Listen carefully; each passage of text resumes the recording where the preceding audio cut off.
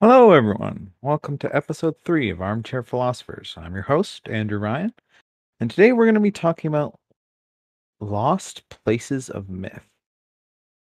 And when I say lost places of myth, what am I talking about? Well, as most of these episodes, I'm going to start with the most well known examples of the topic. And that number one most well known example of what I'm talking about is the uh, lost city and continent of Atlantis.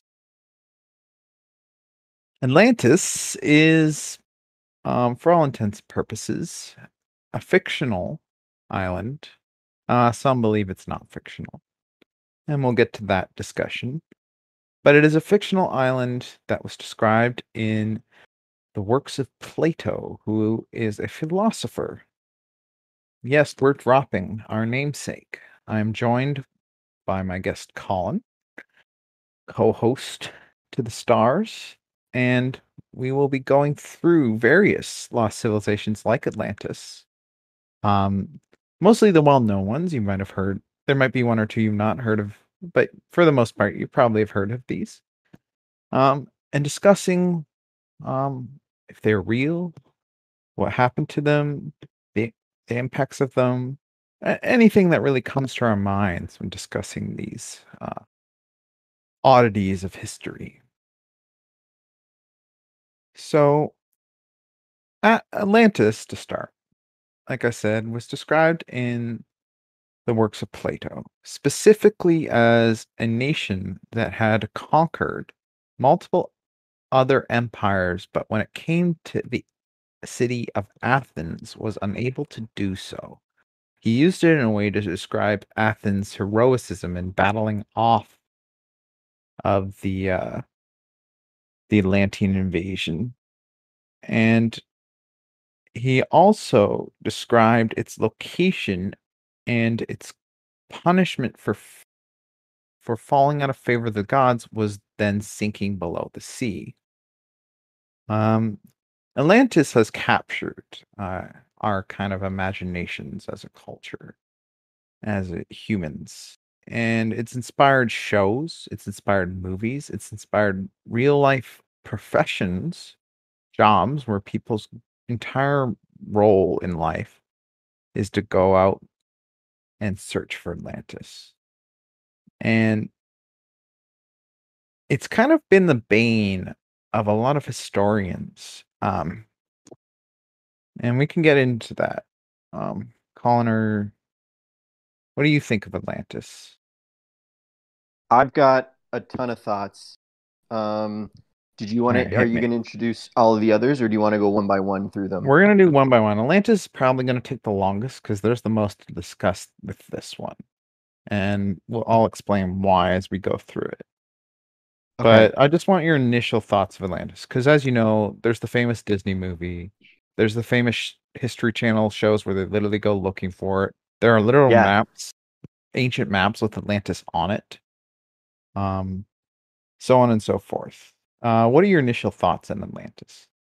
So, fun fact about me, I'm actually like a huge fan of like Atlantis and Lost Civilizations, Lost Worlds, all of it. Whether the sort of actual history and mythology of it, or just the conspiracy theory stuff on it. I actually took a course back in university on like conspiracies and things like this, like forbidden knowledge and all these kinds of controversial things. And I wrote a paper. It wasn't very good, mind you, but I wrote a paper on like Atlantologists, like people who study Atlantis, and this conference that they all go to like once every year, a few years or whatever. So it's really cool to see like there's a ton of people with like really high credentials who like really believe in this being real, and they have all kinds of sort of evidence or circumstantial evidence depending on your thoughts on it and how you kind of view the archaeology or the history or whatever, because it depends what you count as proof a lot of the time, right? Hmm. So like you were saying about Plato, right? I mean, that is bringing for a lot of people a certain amount of authority. As soon as you have a scholar, a really big classical scholar saying, hey, this thing existed, and you know this is what it looked like, and da da da da. And then we use that scholar for a lot of other to authenticate a lot of our other statements and philosophies and things. It's very tempting to then be like, okay, this is an authority for this piece of now history as well. This mythology is no longer mythology because this person was talking about it. However, we also know that Plato uses stories and analogies and so on and so forth. So that's why we also have the generally accepted idea that this is just pure myth, that he was using it to for his own purposes to present a political argument or whatever, right? Um, yeah, that being said, I'm really interested in something a little bit larger. I'm really interested in how the vast majority of cultures and world religions have flood myths, and the vast majority of them have lost civilizations or sort of ancient promised cities, or oh, in the past there was this golden era or golden place, and ever since then we've been diluted from it. We're trying to get back there. So if you think of, for example, like the Garden of Eden is just kind of one example. It doesn't include the flood myth comes a little bit later, right? But we have both golden age kind of place where things used to be great in the past, and then somehow we lost that, and then we're cast out, and then a flood happens, and so we have all these really interesting things that happen throughout world religions and culture and history, and I love comparing those things. Yeah. That's my favorite. That's like some of my favorite stuff when it comes to Atlantis, because I love the breadth of it, really. Let's get in on this though, because Atlantis in Plato's writing is not this utopia. It is the Um, aggressor of to Athens, which he yeah, paints it as the depends utopia.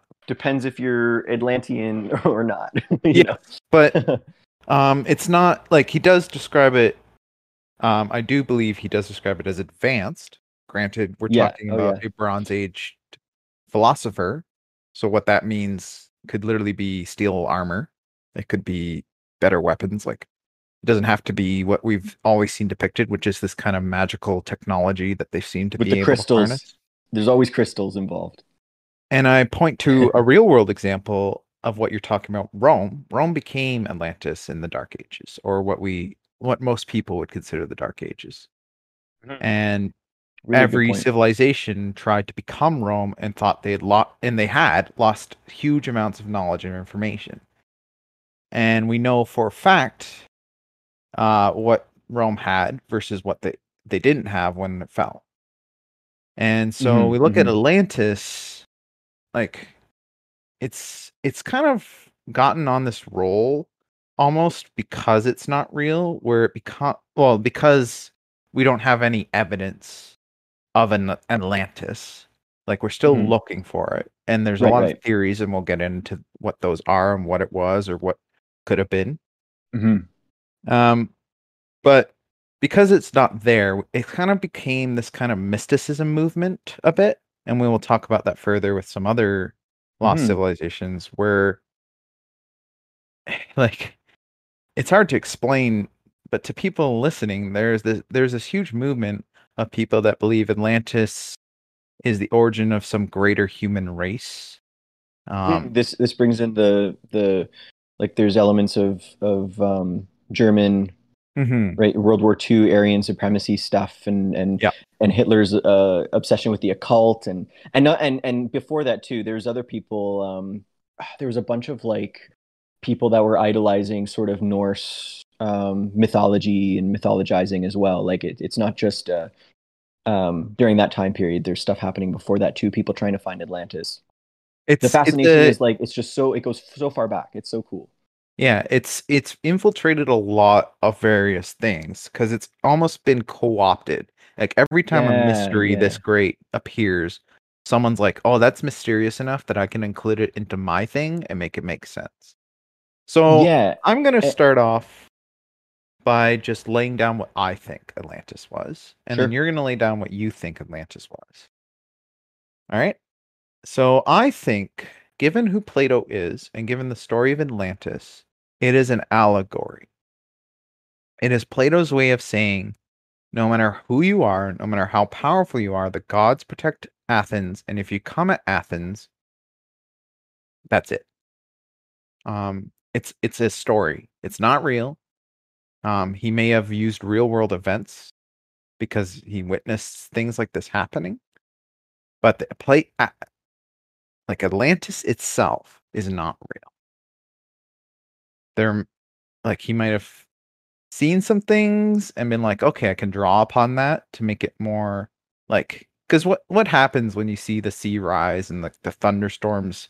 Because we know as a fact, um, and there's a lot of evidence out there that sea levels rose during that period of time, and historians generally accept that there was some sort of great flood, given the shared history of that kind of shared flood, like you were talking about, multiple cultures having a shared flood of some sort, and literal biological evidence, like there is dead wood out there that they can trace and find out it was like drowned. There's various uh, like land masses that were definitely a lot bigger according to ancient maps and records, that they're islands now. So like there's a lot of evidence that this sort of thing happens, this sort of drowning. And what do you think of that when you're, even if you're one of the most rational people out there, a philosopher, you go, that's the gods.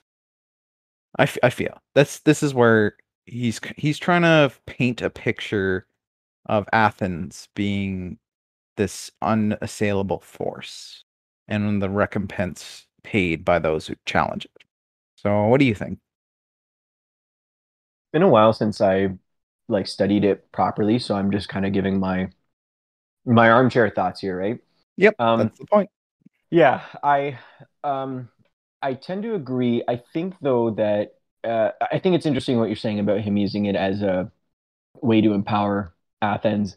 I think that he was trying to um, he was trying to paint a vision of what a perfect society, or what his perfect society could kind of look like, and then he gave it sort of geographical elements that then make us think that's real. So I'm of the, I there was definitely a time where I believed in it. I was very obsessed by it, and I loved Hmm. it, and I still love it. But I have kind of slipped into the mainstream view now of, yeah, I think that this being a real place, especially a place in the Atlantic that has sunk and yada yada, I'm a little more skeptical now.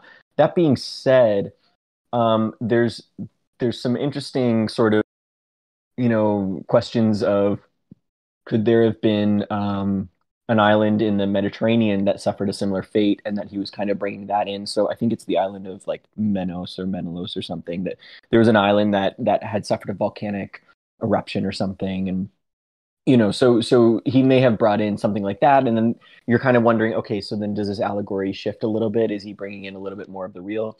I'm not sure.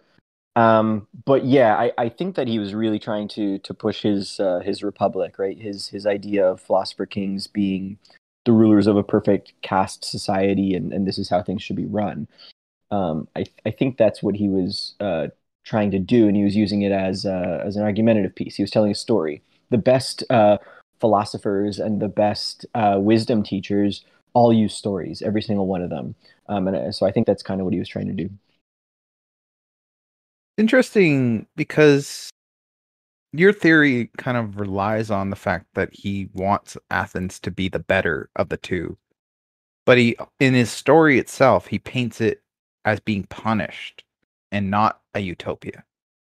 If you understand what Well, I'm saying, like it's yeah. the aggressor against Athens. It's so great, but at the same time, Plato is painting the picture of someone who hates it, like on the other side of the this, like, if it's a real play, if it's his utopia, why is he not there? Why is he not on Atlantis' side in his story?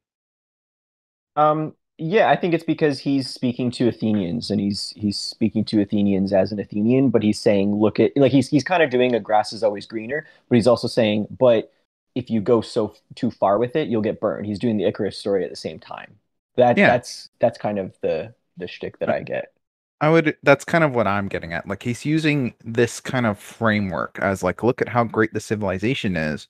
It's actually not that great. You're better off. It's like you're better off being where you're born. Like grass isn't always greener on the other side. Like Oh you no, said. see, I disagree with that part, because I do think that he's saying, like, the caste system in the Republic, for example, like this is how Atlantis is, the way that Atlantis is set up. and how it's ruled and stuff. I do think that he's trying to push his vision of what a perfect society could look like. But Okay. I think that he's saying there's either limits to perfection, or if you misuse perfection or if you abuse perfection, then it will punish you. You will be punished by the gods. Okay. Yeah. So let's talk about some evidence. The various pieces of evidence people use Ooh. Yeah. to try to prove Atlantis exists. The first one I already mentioned. It's a well-known, in fact, I think at this point, I would say confirmed fact, the sea levels have risen during the Bronze Age era.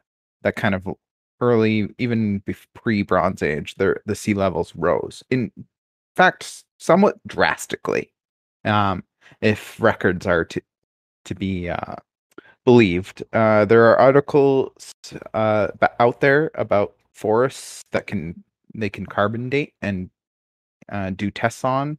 Once again, this is Armchair kind of spouting out these facts. So if you want to look them up yourself, feel free at home. But there is evidence out there that this happened. So right off the bat, it's possible that a place like Atlantis exists, was really powerful, and sunk. Okay. Was So that's the did the sea basis. levels were the sea levels rising and like high enough or Yeah. yeah, okay. Um, there are a lot of articles where it's like the land was sinking by almost half a millimeter a year, up to 3 meters a year. Um, and like that's not really indicative of a massive flood, but we do have evidence of certain civilizations encountering this because it's not just Plato recording a city being sunk. There are other cultures, in fact, cultures that have sunk themselves recording this. For example, the second piece of evidence people use is Atlantis is Crete theory. So Crete was an Right. I think island. that's the island I was thinking of. Yep. Yeah. It was ruled by the Minoan civilization, which was at that time, according to a lot of other historians during that time period, very powerful. Um, you might have heard the term Minotaur. Minotaur comes from a myth about Minoan culture. Um, for those who don't know, that's where this origin comes from. The king of Minos' wife had sex with a bull and gave birth to the Minotaur, hence the name. And so it's kind of interesting because we know Crete used to be this massive island, and then something happened with flooding, and it, according to Minoan scholars, this was like a great, terrible wrath of God event. Very similar to Atlantis, if you actually read into it. Very, very similar to Plato's recording of Atlantis, and basically sunk beneath the waves and lost all of its power in the Mediterranean. And so most people point to the real world Crete as being Atlantis. A lot of Atlantean scholars vehemently disagree with this theory because they like the picture of Atlantis as being between North America and Europe and not south of the Greek peninsula, which is where Crete would have been, which is now just a small stretch of high peaked islands because the water is so high. And I think if I were to put my money down, if I were to be able to dig into Plato's, like sit him down and have a conversation with him, I think there's a good chance he might have been either inspired by Crete or using Crete as some sort of allegory, but he didn't want to use the actual name of the people for some reason. I don't really know The why he would use the name Atlantis and not like the name the Greeks called that island, but there might be some reason. there's good reason. Like I mean, we've seen before how uh like imitators when when you have issues of like copyright nowadays when you can't quite say like the name of a fast food chain or something, so instead of saying like McDonald's, you say like McDonald's or whatever, and like we all know what they're talking about, but then they can get away with saying it. It almost reminds me of that. That's kind of what he's doing. Yeah, but they don't have that like they don't have that like copyright restriction, right? They don't have No, any of no, that. but it's still like a rhetorical device. Like it's Yeah. still something used. It just feels Yeah. weird because I feel like he would have accomplished the same thing. Like it's almost like he explicitly goes out of his way not to use the same name. And the reason eludes me if that's what he was trying to do. I think it's because he really wanted to make a imaginary place, so that way he could Yeah. do more with it. If he did a historical thing, then he'd have to adhere to all the history, and he Yeah, wasn't people trying to do could just that. go, "Oh, well, they didn't actually have any of this great stuff you're talking about." Well, Yeah. yeah, The other 'cause they thing, existed. the other thing that Plato does in some of his arguments is he writes these dialogues with other people, and he'll write other people, and they'll say things, and they'll he'll make an argument, but they'll be just saying things that like he wants them to say.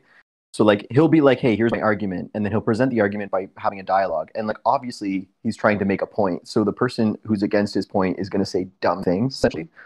So he does that too. So we kind of already see that in some of his work. It's debated right now whether Socrates was even a real person or if he just like made up Socrates. Like there's this whole other like thing whether he was real or not. Anyway, that's like a whole other yarn ball. But like But yeah, I get what I you're think that saying. his way of talking I think might lend a little bit of credence to that. Yeah. All right. And the final piece of evidence that people throw out is known as the Sea Peoples. Have you heard of the Sea Peoples? I have, but I Oh. would really like to hear you describe it more. I something to do with Egypt, I think. So for the people at home, you can Google the Sea People, and you will immediately get exact Wikipedia briefly describing what they were. And it was basically the civilization that is hotly Oh debated on where yeah. they Oh come yeah. from. They basically appeared to multiple early empires and destroyed them. They stopped an aggressive expansion of Egypt. Egypt would have been a much larger empire if these people had not shown up and fought them multiple times. They destroyed um, some other ones that were not even. They destroyed Biblios, Urget. They destroyed like there's tons and tons and tons of ones. There are several hypotheses on who they were. Here are a few that I find interesting. Some believe they're from Minoa. That's an interesting one. Some believe they're from Greece. They migrated from Greece. If you look at the depictions of sea people, they carry weaponry and dress very similar to early Bronze Age Greek people. Some believe they're also from Troy. And those three theories are all we're really going to touch on because there are more. Um, but the most common kind of theory is they came from somewhere north of Greece, the Greek peninsula, Hmm. which, if you look at Plato's description of Atlantis, matches the direction of where Atlantis was. That's kind of weird, but I mean, I don't know that coincidence is happening. And these people did fight early Greeks, by the way. There are recorded Greek writings on these people. In That's fact, pretty several wild cultures. though. That's pretty wild. Like even if you don't believe in like an Atlantean myth or like a being real or whatever, like that's just really cool, really interesting that we really don't know even today. It's hotly debated because the best written stuff we have on them is from the Egyptians because they keep the best records during this And that'd time. be really old. Be Yeah. really old. Yeah. And the Egyptians themselves don't even know who they're fighting. Like, so that makes it really tough. Like the Egyptians describe what they look like, they describe where they come from, how they fought, but they call them like from the sea. Like they don't know why they're even here fighting them. Um, a lot of people believe they might have been like a pirate group, but Hmm. to take down multiple empires, it strikes me as odd that a pirate, like when I think of pirates, I don't think of like a massive fleet. Like at that point, they're not pirates to me, you know? Yeah, yeah. Yeah, I know that's definitely a big I remember reading about this. You know more about it than I do, but yeah, I know that this is a piece of evidence that, Atlantis collapses under the waves, and then all these people, where do they go? Well, Yeah. then they take territory, right? And you hear similar stories in South America, I believe, Mexico, South America, in some of their like um stories and myths and things about sea people as well. But again, like I don't know if it's just a collective consciousness thing, right? Or if it's like an actual historical No, these thing. fights definitely happened because Mhm. there's evidence of them raiding, like there's destroyed towns, Mm. um, like that archaeologists have dug up and that match the records and depictions of these kind of their inland and sealand invasions. So we know we like I would when I say we know, I want to say this is what historians generally accept. Mm.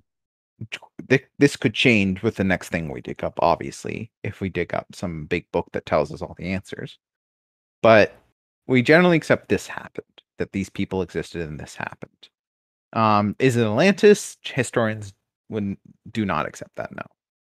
In fact, if you want to know the historians' general stance on Atlantis as a whole, historians think of Atlantis as fictional. They think it's a fictional um, argument he's trying to make, like I do. And they also believe that he was inspired by a real story, and he's trying to use it as an allegory or a metaphor.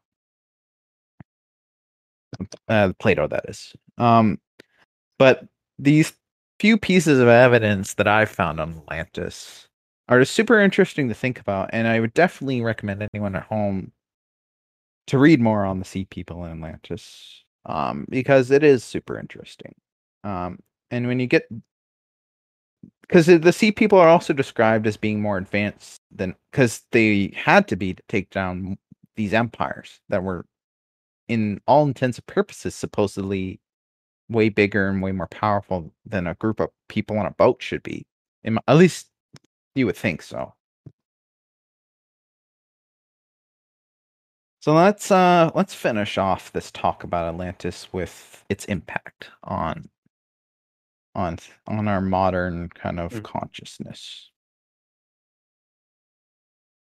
So I already mentioned the pseudo history, the kind of weird science fiction religious combination thing that a bunch of people came up with. You'll usually hear them referred to as mystics or cultists. Then they were like Colin mentioned, Nazis based a lot of their kind of philosophy on these foundational principles that a superior race existed at one point in time, and of course that benefits a narrative when you're trying to argue you're the superior race.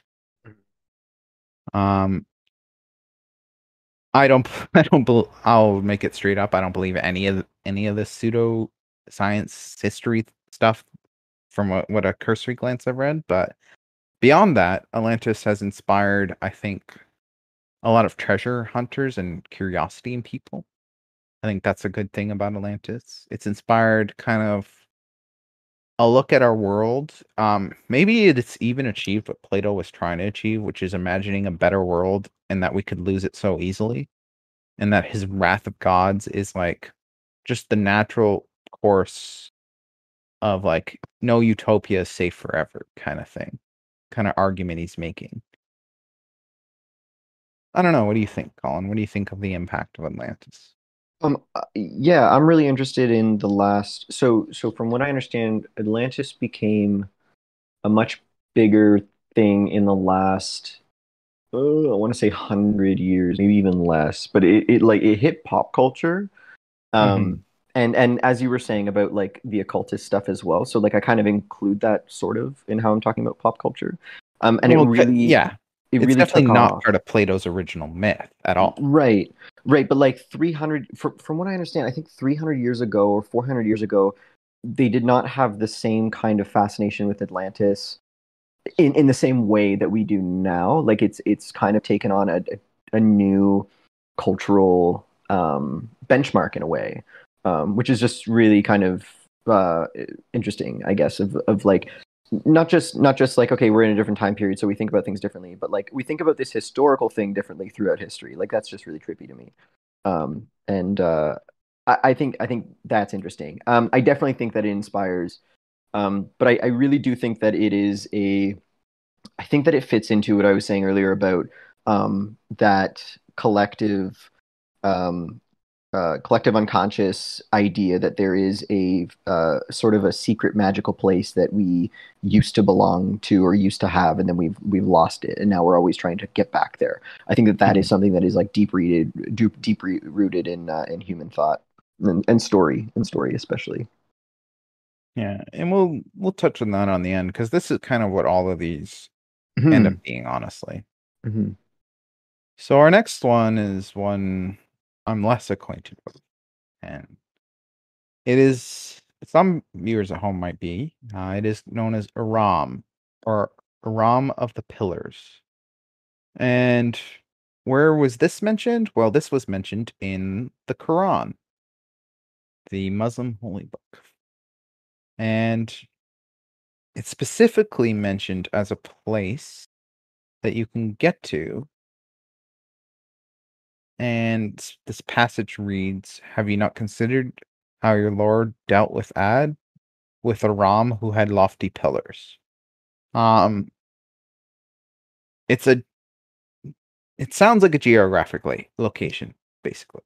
And this kind of entered thought as a real place at some point. It's mentioned a lot in video games. Uncharted series mentions this city for those who Really, have played that's so that. cool. That's so Yep. cool. Um, this one is a lot less possible than Atlantis because it exists somewhere in the desert. Um, on honestly in the Bible, but Babylon we kind of know existed. This one, all we really have to go off of is the Quran and apparently some tablets we dug up called the Ebla tablet, which is the earliest mention of it. So it's like we knew it was in the Quran, and then we found evidence it was mentioned even earlier, which leads people to believe it might have been a real place at one point. And its description is very minimal, um, as far as the research I could find. So, do you know anything about this place, I Aram? don't know. This is like I like to think that I know a lot about, religion and myth and stuff, but that's actually one that I don't know. So I'm really interested just to hear this. Yeah. So, some believe it's a tribe, Hmm. the tribe of Ad. It's referring to the pillars as in temples, lofty pillars. Hmm. Some believe the lofty pillars are implying these people were, heads in the sky, kind of full of themselves, I guess Hmm. I don't know, like too much, not feet. You know, when people say feet, your feet are on the ground, right? You're based in reality. Hmm. Uh, that's what people are trying to think. It's hard to put that because that's like a modern interpretation of that Right. saying, Right. Which and is it's hard to super. put yourself in a person's mind back then and say that's what they were thinking too. And you don't know what the translation even is. So like even just the Yep. language, let alone the history part. Yeah. Or the cultural. Yeah. It is a legendary city that was destroyed by God, which is interesting because we know several of those in Catholic myth. So this relates back right again back to your shared history, shared human Mhm. history, this consciousness we all share. I like to believe that is like an oral tradition. Like humans have things that happen and they play the telephone game long enough, and eventually, instead of being the real event, it becomes the myth and the story Mhm. people tell, you know? Well, yeah, and it's interesting because on the one hand, you would someone would say, well, if you have so many instances of this, if you have so many, you were saying that a lot of these myths end up kind of being very similar, where okay, they end up kind of being destroyed by gods, or they're these amazing, holy, awesome, sacred places that then end up getting destroyed, and Hmm. by hubris or whatever. And it's like, okay, if we have so many of those, then does that mean it's true, and that there probably was a place that existed, and that's why all these legends are coming from it? Or is it that no, this is a storytelling thing that humans have just really taken on, or this is something that the way humans are built and the way we're wired and the way that we think, that grass is always greener, for example, slips into our stories in such a way that then we produce all of these, and then they all seem so similar because it's a similar psychological storytelling thing that we're doing. It's really interesting, but like you don't have a good answer one way or another, because that that that coincidence sort of contributes to both ideas.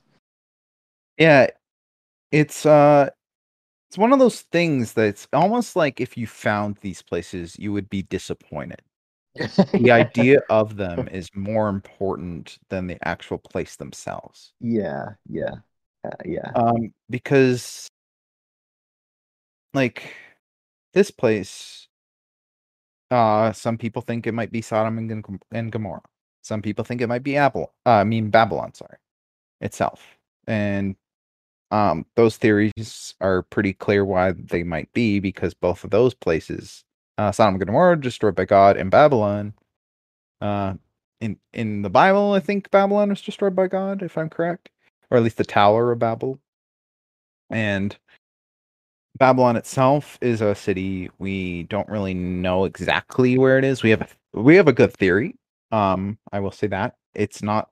We know Babylon did exist, and we have a good theory of where it is. Just like Troy, it's not really a lost place of myth, I would say.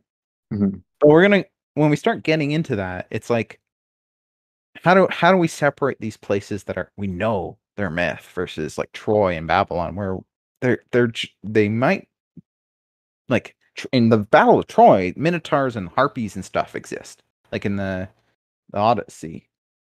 And it's like, how do we separate real places with mythological surroundings versus like these places? And like you said, Plato's a reliable source. Atlantis, Right, we go off of that thinking it's real. right. It's tough. It's very tough to say. So I guess I'll move on to our next example of a lost civilization. For those at home, uh, I didn't find much when looking at Aram, but if you want to look for yourself, suggest it. It's one I definitely will be reading into more because I love this sort of stuff. Lemuria, or Nice. Lemuria, spelt with an I instead of an E, is actually a more modern one than you might think. 1864, sorry. Uh, Philip Schlater, a famous zoologist, came up with the theory that because there were lemurs in Madagascar and in fossils specifically in Madagascar and India, but not in Africa or the Middle East, there must be some mythical continent that connected the two existing continents that disappeared at some point. And it had sunken beneath the waves because he basically hijacked most of Atlantis, honestly, if I'm being very harsh here. Um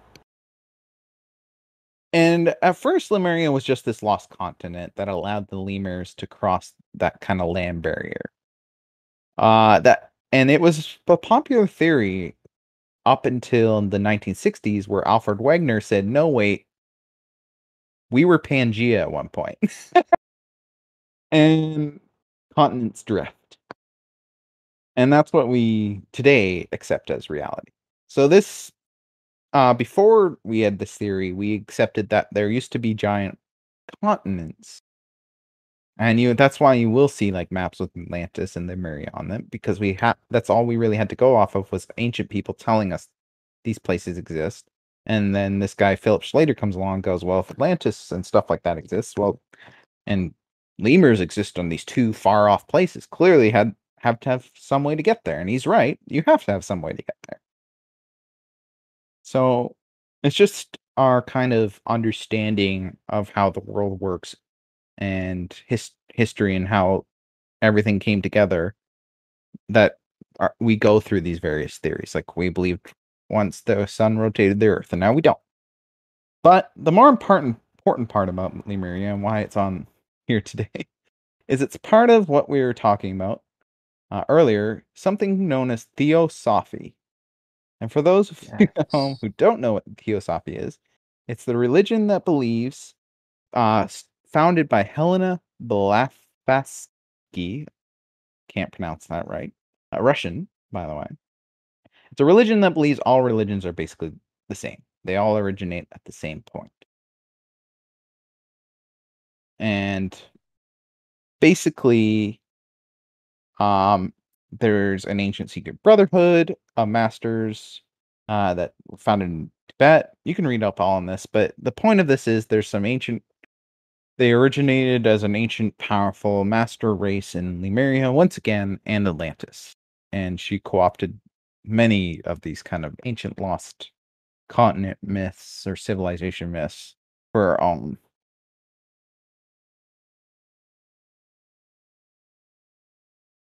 So, do you know anything about Lemuria? I do know a few things about Lemuria, and I know a very little bit about Theosophy as well. Okay, hit me. But not a ton. Okay, so Theosophy. What I know about Theosophy mostly is that, like you were saying, about that. I'm sorry, I always forget her name. Helena. Blavatsky, yeah, Helena Blavatsky. And there's this huge book that has, I think, all of her stuff. I'm not sure if it's like the quote unquote the holy book of that movement, but like there is a giant book of like all her stuff, and I've always wanted to read it because I just really want to like, what is this crazy thing? Oh, it's off the rails. Like Oh, even just have you read it? Have you reading. taken a look at it? No, but even just reading like their websites and the Yeah, wiki, it's like holy crap. Like I almost need a dictionary of their terms beside me, if you understand what right. I'm saying. Because So they'll refer to things a lot that I have so no here's clue what are. Yeah, here's the thing with Theosophy and a lot of other, like, especially modern occult. So you have a lot of occult stuff coming out of the 19th century, right? In Victorian kind of, they would host things. Have you ever heard of mummy parties where they would have like, Mhm. yeah, exactly. So they would have like the mummy, or they would have these like strange artifacts from, this strange place across the sea or whatever, and they would all like, it's especially like, rich folk kind of getting together and just nerding over this stuff, right? And it's ethically, there's some questions there as well. Right. Theosophy seems to be an extension of that in some ways, but where they're taking, like you just said, how they kind of take like all religion is sort of the same. Like they're sort of they're taking bits and pieces from like different places and things and mashing it together and sort of making, that's what you see in a lot of modern occult movements.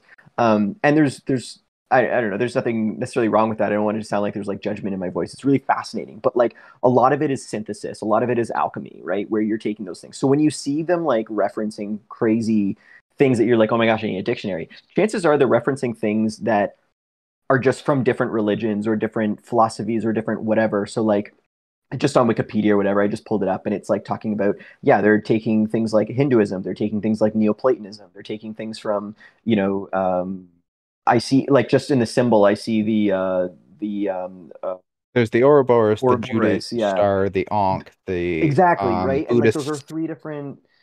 Yeah, there's the Hindu, there's the, anyway. So yeah, Yeah. and there's yeah. Anyway, so they're mashing all that together.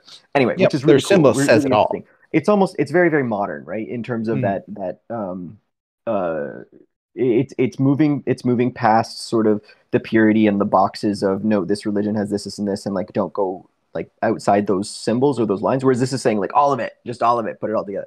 Yeah. Um, anyway, then with Lemuria, I don't know a ton. I know that it takes place. It's often said to be like the Asian Atlantis because it takes place in the Southeast Pacific sort of area. That's what I've heard. And then it goes from the Southeast Pacific, and then you said into Madagascar. Is that right? So it covers that whole like Yeah, India, there's like several touches all maps with it that. existing that you can look Yeah, up. yeah, They and talk there's about it in Theosophy as the origin. There's like 12 different types of man that originated there. Like, I really can't go into that because it would take all podcasts to explain no, Theosophy. that's okay. Yeah. But I don't think that there's a coincidence that these things are being related to one another, right? So Mhm. there's no coincidence that not to talk too much about Nazis because nobody likes Nazis, but there's no coincidence that the Nazis were fascinated with occult stuff and Atlantis, right? And there's no coincidence that Theosophy is also involved with Lemuria, and you know what I mean? Like these things are connected in that way of these interests, these Well, the this Nazis were obsessed with Themyria as well, I think. yeah. So all these things are connected in terms of they attract the same kinds of thoughts, and these thoughts form sort of complexes, and these complexes form sort of then ideas. When one person references one thing, then you jump into all of it, right? So Yep. and I think Theosophy is just a really good example of that. I'm not surprised that it took off as much as it did, and I'm not surprised that Victorian era rich folk are getting fascinated with occultism. In Well, an it is era of fascinating. yeah, it is very fascinating, and now we have um, casuals like myself who are like, oh yeah, this stuff is amazing, and like, oh, I saw it in this movie or I saw it in this video game that came up, and like that's so cool, and I'm gonna do some research on it. I'm gonna read this book about it, and like, yeah, it's really cool. It's really awesome. But Yeah.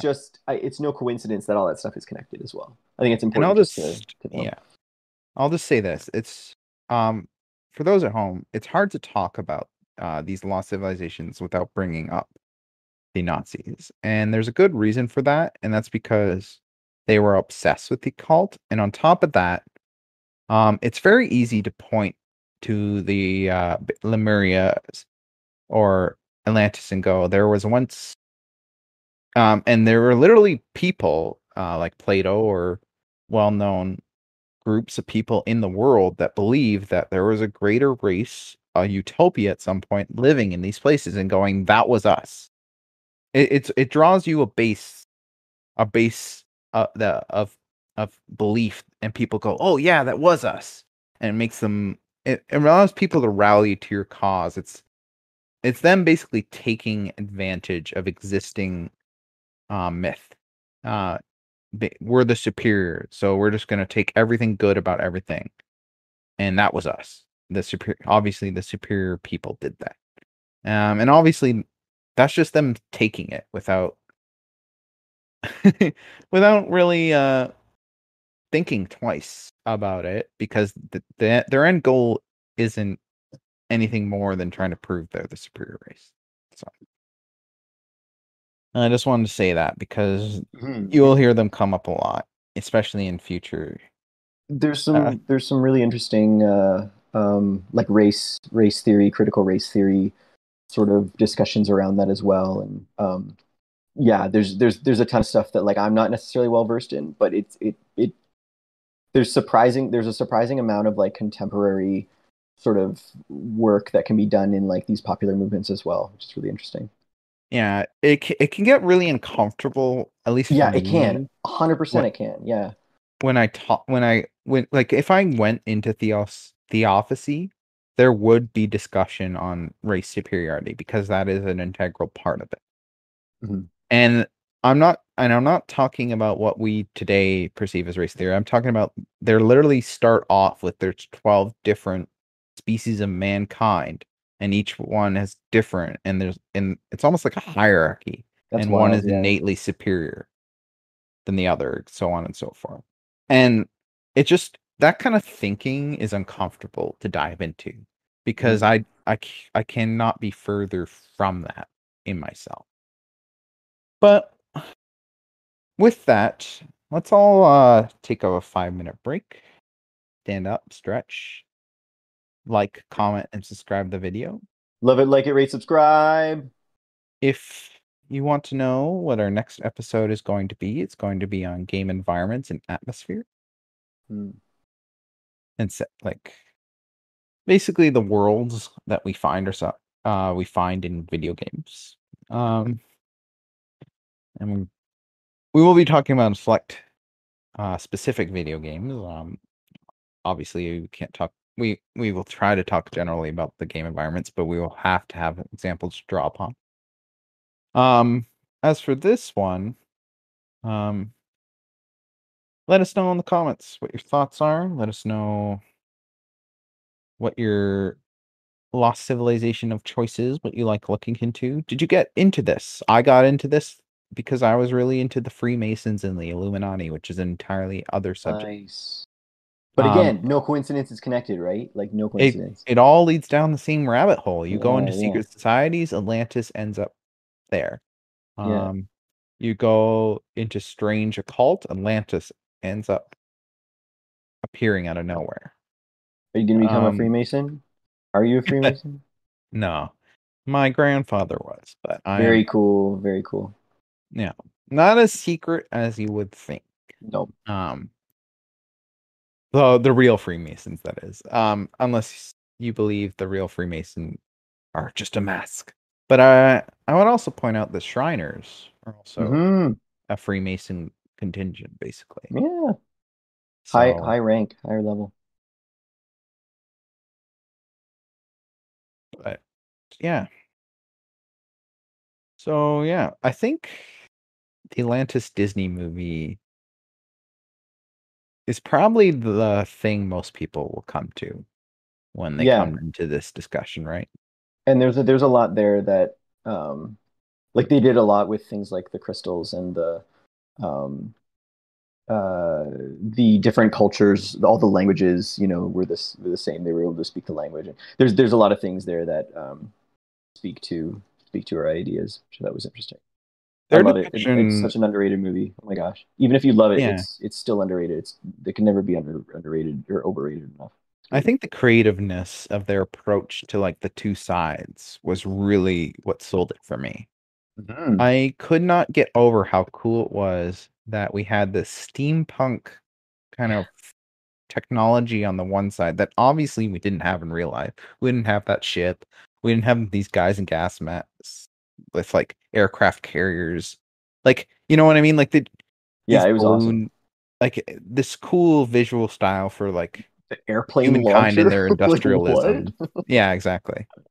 Me. This industrialism. And then on the other side, you have this kind of golem-esque magical nature-based civilization. Yeah. There are also like fictional lost cities. I was debating on talking about some of them, but Hmm. Laputa from The Castle in the Sky, Hideo Mhm. Miyazaki. Mhm. It's a good I one. will be talking about him a lot in this podcast, but in podcasts in general. Not this one specific, this episode Miyazaki's the specifically. king. But this kind of fascination, like you said, of a world lost kind of always permeates us. And Indiana Jones kind of dives into that, even though Mhm. it's more focused on lost artifacts. They kind of search for something that may or may not exist, excites a lot of people. Yeah, I think Um, there's a lot to be said about that. Yeah. yeah. I think if I were to start, I would say watch the Atlantis Disney movie and then maybe read Plato's work. Uh, just specifically the stuff on Atlantis. And then from there, you'll have a pretty good understanding of what most of the there are a lot of books out there that people have written on this, so there's no shortage of things for you to And dive there's a into if number of you like really good want to get historical into it. ones. They're not all like wild theory things, although there's tons of those too. But there are some pretty good like history ones too that look Yeah, at the it's what phenomena you want of to it. get into. Yeah. Do you want to go into the wild theory cultist stuff? Because I actually find that sort of stuff interesting But, from a meta perspective. I like seeing what humans can come up with when they get creative. I don't like I naturally don't believe the stuff I read when I pick up the book, the Necronomicon and stuff. but I do like reading that stuff because it comes at me as like I like that kind of mystery creative angle that these people are trying to present, sorry. Alrighty. Don't worry, you didn't miss anything. We're just having a casual conversation while in this 5 minutes. All right, but we are back to our main topic. So we've discussed 3. Um, let's talk about the next one. Thule. Do you know anything about Thule before I start? How do you spell it? Thule. Also spelled Pile. Sounds kind of familiar, but not off the top of my head, no. Just like Atlantis, it is Greek in origin.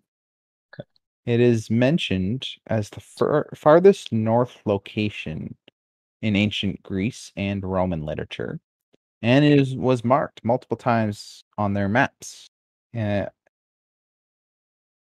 Many theories have thought it's somewhere north of Scotland, and that being Iceland or maybe even Greenland itself, like one of the many islands that surround Greenland. Thule is almost always, when it's referred to as Ultima Thule. As it's the meaning of that is farthermost, like far away, as a distant place located beyond the borders of the known world. And there are a lot of people who have gone to try to find this place and even name places. There's even a United States Air Force airfield What? named Thule Air Base in Greenland because they thought that's where Thule was supposed to be. Like they're like, we're gonna name it Thule because this is probably where it was supposed to be. Um, who came up with this place? Well, a guy by the name of Pytheas. Pytheas is the first person we have any information on in terms of Thule, and he's a Greek explorer. And he mentions going to Thule in his now lost work on the ocean. So yeah, another. This one didn't sink. Interesting. What? Not destroyed by the gods, just a far off place. Far enough that it's almost always out of touch. But I've been there. Like one of those places. And I can tell you all about it. This one, more than anything, it harkens to it reminds me of Skull Island from King Kong, if I'm honest. Of that kind of place where like dinosaurs still roam. And if you look up images of Thule, you'll even see like those beasts they used to draw on maps surrounding it.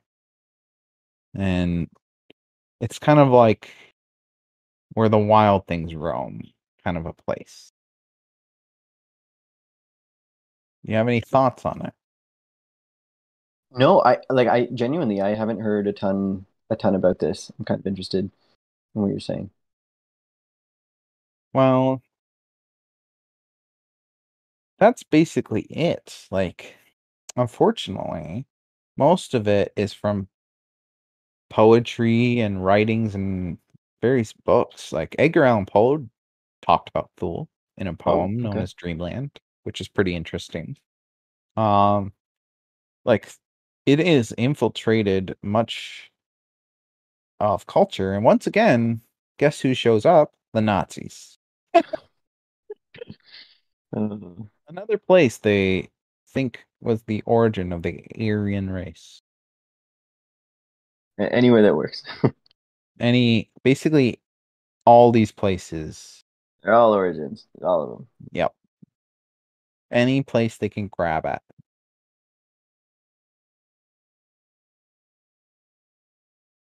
So to me, we haven't really talked about this, but I'll go back for a second. I think Aram, Lemuria, and Thule all kind of. I think Aram and Atlantis hold a similar thing, where punishment of the gods, in some way, shape, or form, it was lost, whether that be to the sea, the sands. The sea is a more common theme because I believe the seas rising and great floods was an actual event. But it's not like being lost in the sands is an uncommon thing either for ancient cities and when you hear them in popular myth. But Lemuria and Thule are like Lemuria was an answer to a problem. A problem of how do lemurs get from this place to this place? Well, there was a land continent between them. No, the continents shifted. That's the real answer. What's Thule then? Thule's a place someone claimed existed. Probably does exist. We just call it by a different name.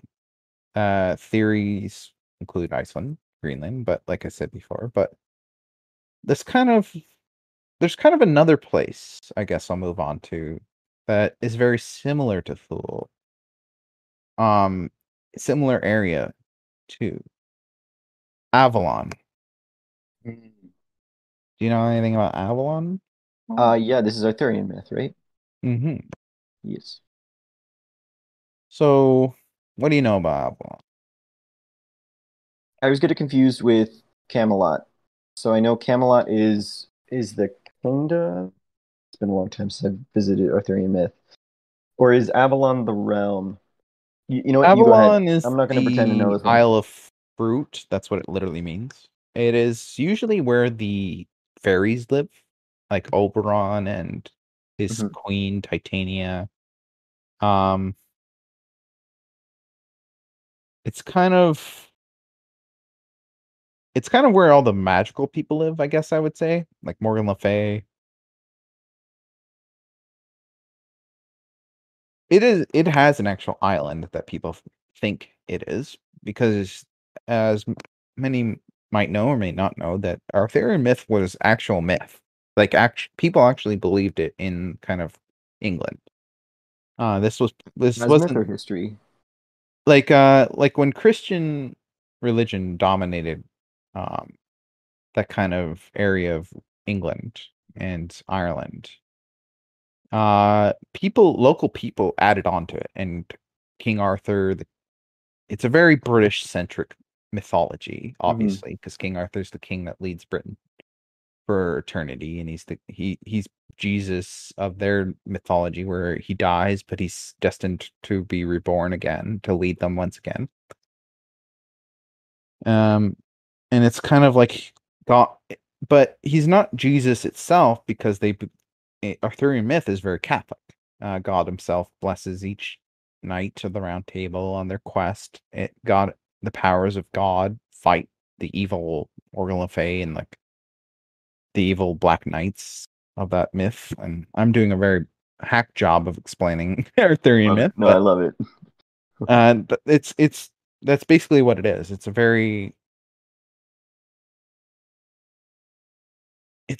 It once was like a belief, and obviously fairy tales and stories and writings have kind of clouded the original myth a bit.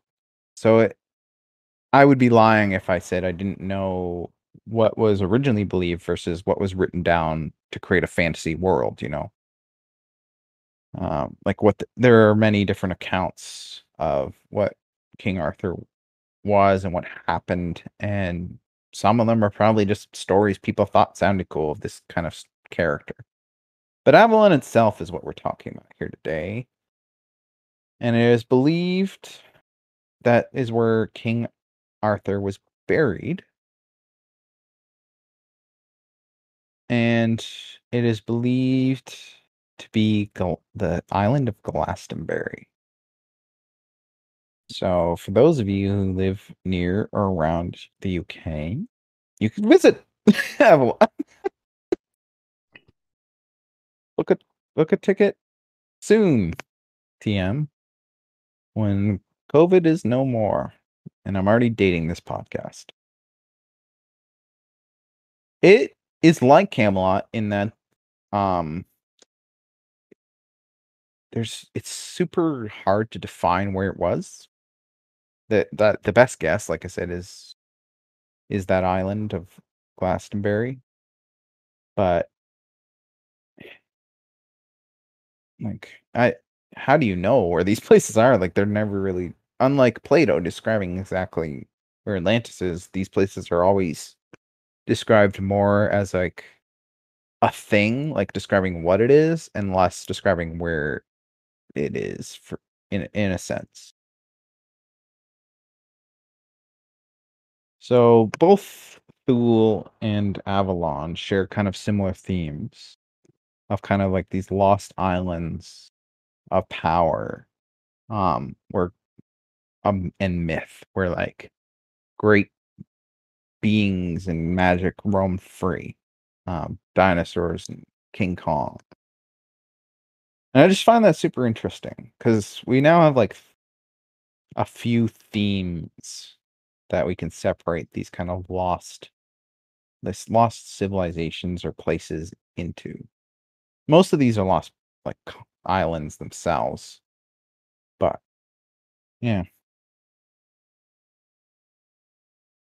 I think when it comes to this phenomena, I think people want to believe that humans were great and we just need to get back there again. Or Yeah, that there's something just out of reach that if we get there, we unlock something and we're part of a special group yeah, now. completely agree. Like, for each one, there's a reason why groups look for, like Atlantis. Like, what happens if we actually find Atlantis? It destroys a lot. Like, assuming in a world Atlantis exists and we find it, it destroys a lot of our preconceived notion of what history looks like. Because now here's a civilization, assuming it's too standard and had advanced technology. And let's give it benefit of the doubt and say it even has technology better than the Romans had. It's probably not the case. Probably as good or worse than Romans if it actually did exist according to Plato's description. But let's go with the very mythological, uh, like technology we can't even understand approach to it. Like discovering that sort of technology, or at least something that resembles it, and we have no clue how it would have worked without some sort of unknown thing. Like that would destroy not only our interpretation of history, but physics itself, I feel, if we And found that Atlantis. yeah, it's there is an interesting argument that Atlantologists and these other fringe historians bring up, and it's an uncomfortable truth, but like that if something too big is found, it will shake too much of mainstream history and what we understand, and like people's PhDs are on the line, like and so I'm not saying they're necessarily right, but like it is an argument, and we do see similar things play out on smaller scales, at least, about people wanting to protect their work against, even though this thing might be true, if it comes out, it kind of disproves their entire life's work. So, let's kind of put that to bed. Yeah. Like I said, the Nazis wanted to find these places to prove their superiority complex or to get some sort of power over the enemy they were fighting. Most people want to find these places for the recognition, the bragging rights, or the money involved. Some want to find it for the historical context. Um, and that's if you're looking, and some want to find it for the adventure. I don't know. I think that's always there for most of these people, but I think that it's always accompanied by the greed or the like it belongs in a museum mentality, or the like that kind of, there's always some other motivating force to look for these places. Yeah. Which leads us to probably the last one um for this podcast episode.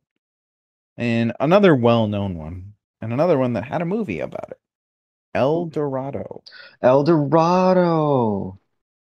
the Golden City.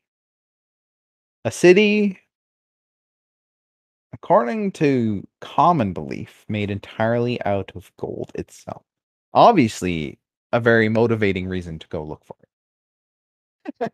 I mean, when the streets and buildings are made out of gold, you're going to be rich. Its name, by the way, literally means the Golden Man or the Golden One. It actually did originally start off as a single man, by the way, the legend. It wasn't a city. And eventually became a city. And then it became a kingdom. And you see where this is going? And now it's like as powerful as the Aztecs. It's an empire. So that's the telephone effect, where the legend just keeps increasing as we go. We talked about a bit about how that happened to Atlantis and Lemuria, where Lemuria was literally just an explanation, and then it became something else with Theosophy.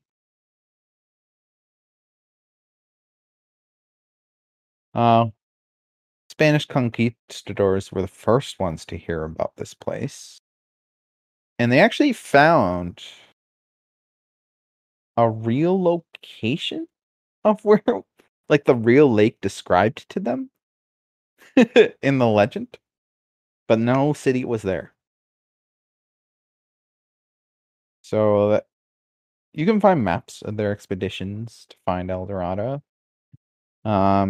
You can even find another city mentioned by Edgar Allan Poe, by the way. Funny connection there.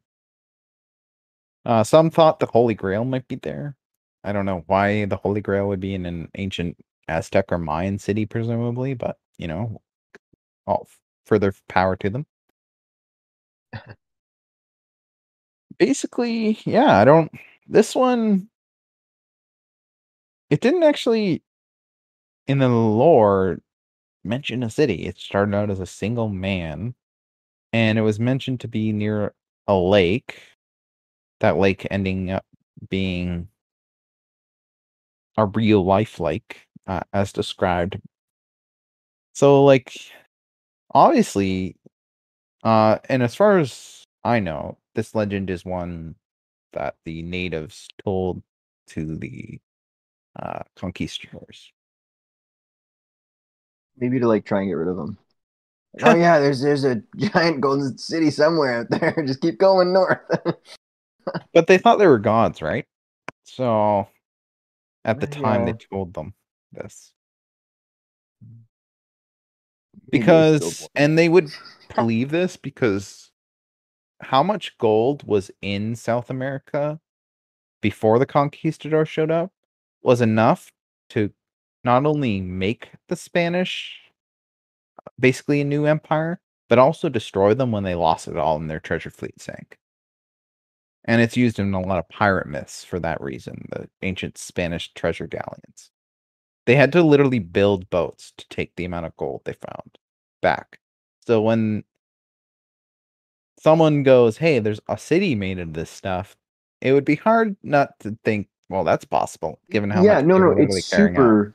Yeah, I think it's super plausible in terms of like just historically, right? Like being that person at that time and hearing that, like, it's a new land and you see all this gold and then someone's like, yeah, by the way, we have a city of it. Like, yeah, I get it. So I think that this is just, but this is a really good example of like the plausibility. We can see where this comes from. Like we can see how, like you were talking about telephone, even Mhm. just the origin of this. Like I completely understand. Like I'm like, yeah, I could see this being created. I get why it would be. Do you think it actually existed? No.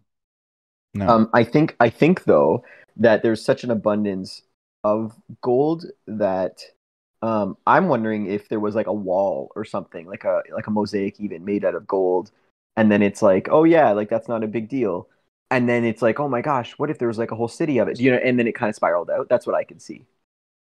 Mhm.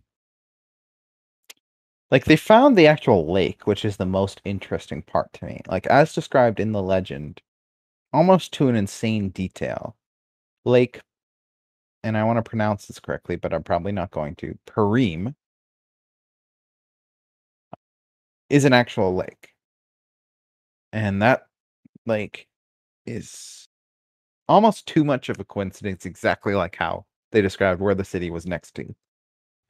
Like almost to an it can't possibly be that accurate like level, you know? So that really makes me wonder like why why make this up but use a real place if it's made up. Like we're assuming it's made up, I think, right? All right. Do you think the legend do you think this is one of those like punished by God cities maybe and the legend just isn't complete? I don't know too much about the actual legend that was Yeah, spoken I don't in know a with ton this about movie. the legend either. Yeah, unfortunately, but it doesn't sound like that was, or like I know. Well, you were saying that like they went there and they didn't find it, so it might be a case of like the disappearing city, the moving city, the one that you can't find. Mhm. It might be more like that.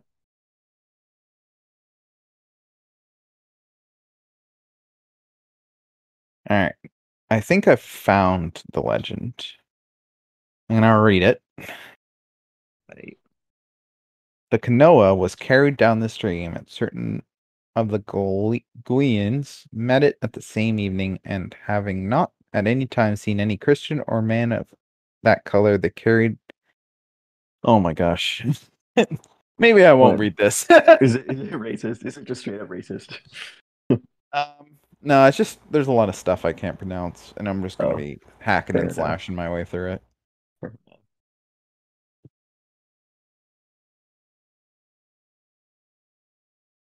I don't know. Like I know it's depicted. Some people believe that if it did exist, it couldn't possibly be made entirely out of gold, right? Like there had to be some sort of stone or material there, and that maybe when they said city of gold, they meant like lots of gold in it or inlaid with gold or Right, something like that. right. I see a lot of that approach because I don't know if people at home might know this, but gold is not a great building material. It just doesn't work. It's super heavy and it's not very durable. And that means it's not very good for much butt jewelry. Yeah, it's soft, right? Yeah. It's soft, it bends easily, it warps easily. Um I don't think now I'm not a person who studies minerals, but I don't think it can take a lot of weight on it.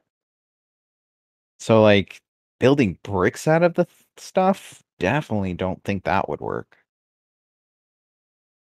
Not to mention living in a city of gold. You'd probably be blind in like a day. I can only imagine, right? I don't know. Like, would you even want to live there? Like, and the amount of I work it would take there to like is mine that amount of gold, forge it into like bricks and stone and shapes, and then build things out of it. It's ridiculous. at the risk of going like way too far off the rails, but I do know that in um uh like other conspiracy theories, so things like ancient aliens, gold is because it's conducive to electricity.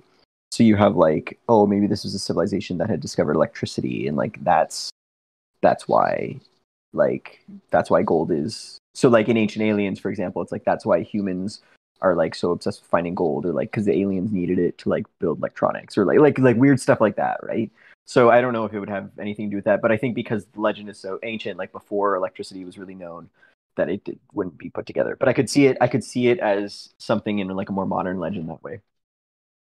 That's the only property that it really has that's like besides just the wealth, and I think the wealth is makes way more sense. Let's get into what these mean to us. Sure. What do all these places mean to us? Because that's what we can talk the most about. We talked about these places kind of at least briefly what they were, their impacts. Like we El Dorado has inspired thousands of movies and books and stories. It's probably the second most popular one I've talked about here, other than Atlantis. Lemuria inspired an entire religion, or at least is the basis of it. Thule is everywhere. What you might not as popular as some of the others, but is in a lot of writing and stuff. Like Aram of the Pillars in a holy book. And not uncommon to see a city like this in the sands, like Sodom and Gomorrah is another example, destroyed by gods. What do these all mean? What do they mean to you, Colin?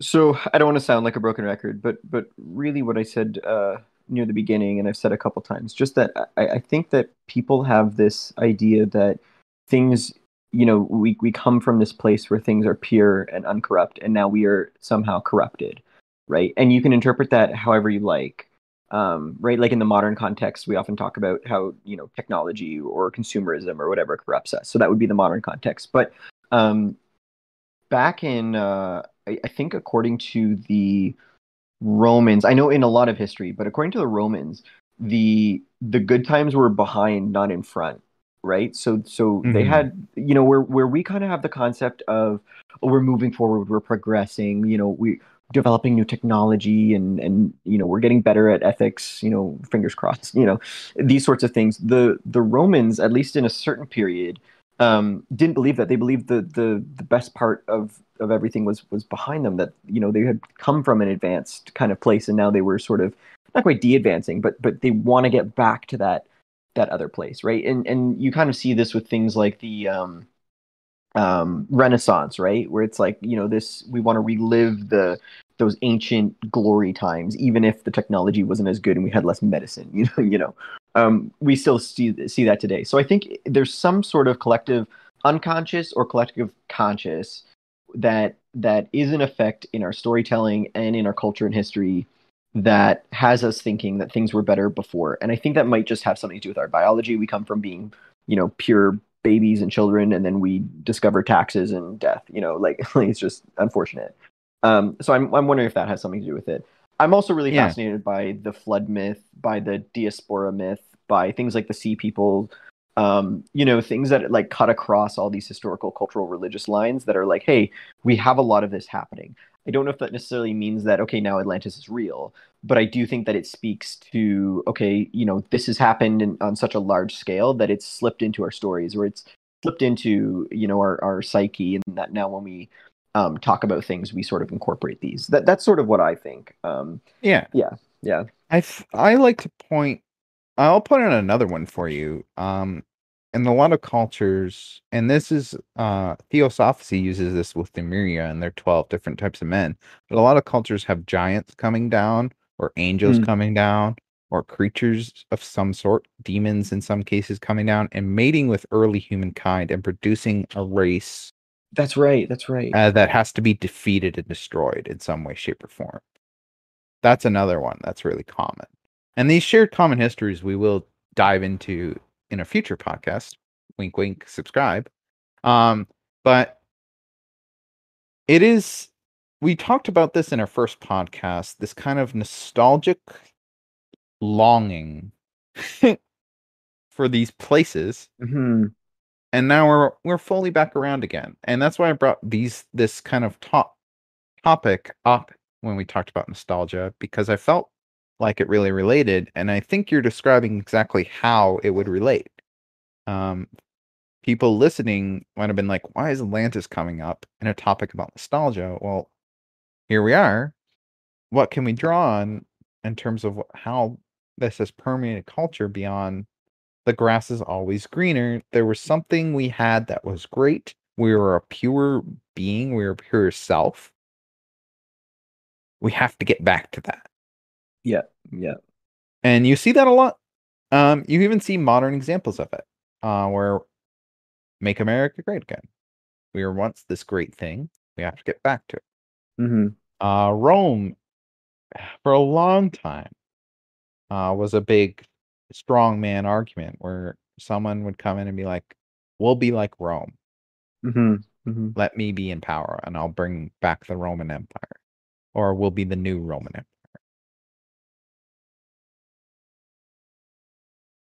Or we'll create an empire that's even better than Rome. That's another thing you'll see a lot, is people trying to use these examples as something better. Like, we'll do something better than that. Because what's going on right now is worse than what they used to be. It's a utopia at the end of the day, I think. These places are unassailable because they're utopias. They're described in works that have very little to go off of. We look for them, but they're not there. We imagine them as great lost places that must have had great people behind them, and we clearly can't do that anymore. So something must be wrong with us now. And they must have lived in some sort of utopia to create this kind of society, almost. I don't know. I would say that's my best guess as to what we're looking at when we look at these kind of places.